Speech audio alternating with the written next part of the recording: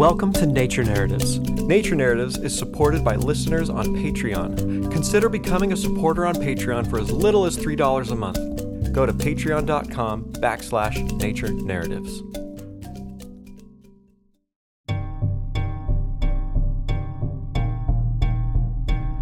The cell membrane, brave guard and clever gatekeeper to the wondrous machinery inside of the cell, even it can sometimes be fooled by devious invaders.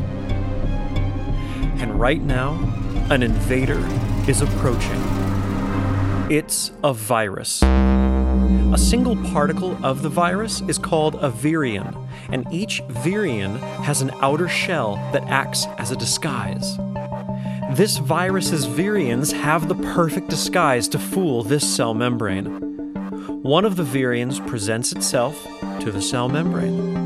It gets closer, a little closer. It gets right up next to the cell. The gatekeeper sees nothing wrong. The virion has fooled the cell membrane. This virus knows it has to get inside of the cell because it can't multiply by itself. A virus is a parasite. It needs the machinery of a cell, and particularly the cell's nucleus. So because of its clever disguise, the virion is offered entry. Now, nothing can stop the virion on its path to the cell's nucleus. The factory is about to be taken over.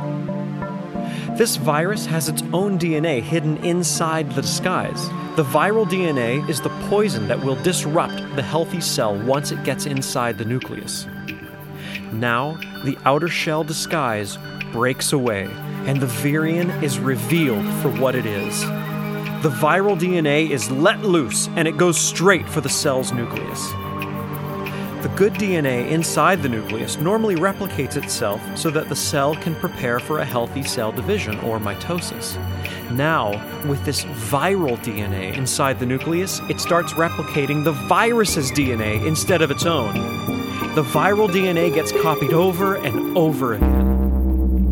The viral DNA has taken over the command center of the cell, so it sends out instructions to other parts of the cell to make new outer shell disguises for the new viral DNA. The virus has much bigger plans than just this one cell. With the new disguises for the new viral DNA, these new virions can infect other cells. An army of virions has been created inside of this hijacked cell, and the troops start moving.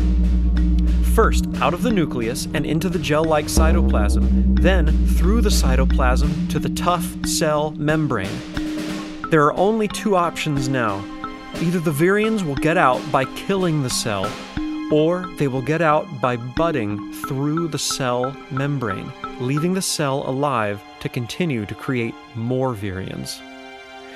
This virus lets the cell live, but the cell is still doomed to create new virions for the rest of its life, and so it seems that this virus will continue to invade cells, multiply, and invade even more cells. One by one, more cells succumb to these clever invaders. As long as the cell membrane can be fooled, the virus can grow. But some of the virions have encountered a different kind of cell, one equipped with very special skills, which may prove to be a very big problem for the virus. This is not the end of the story.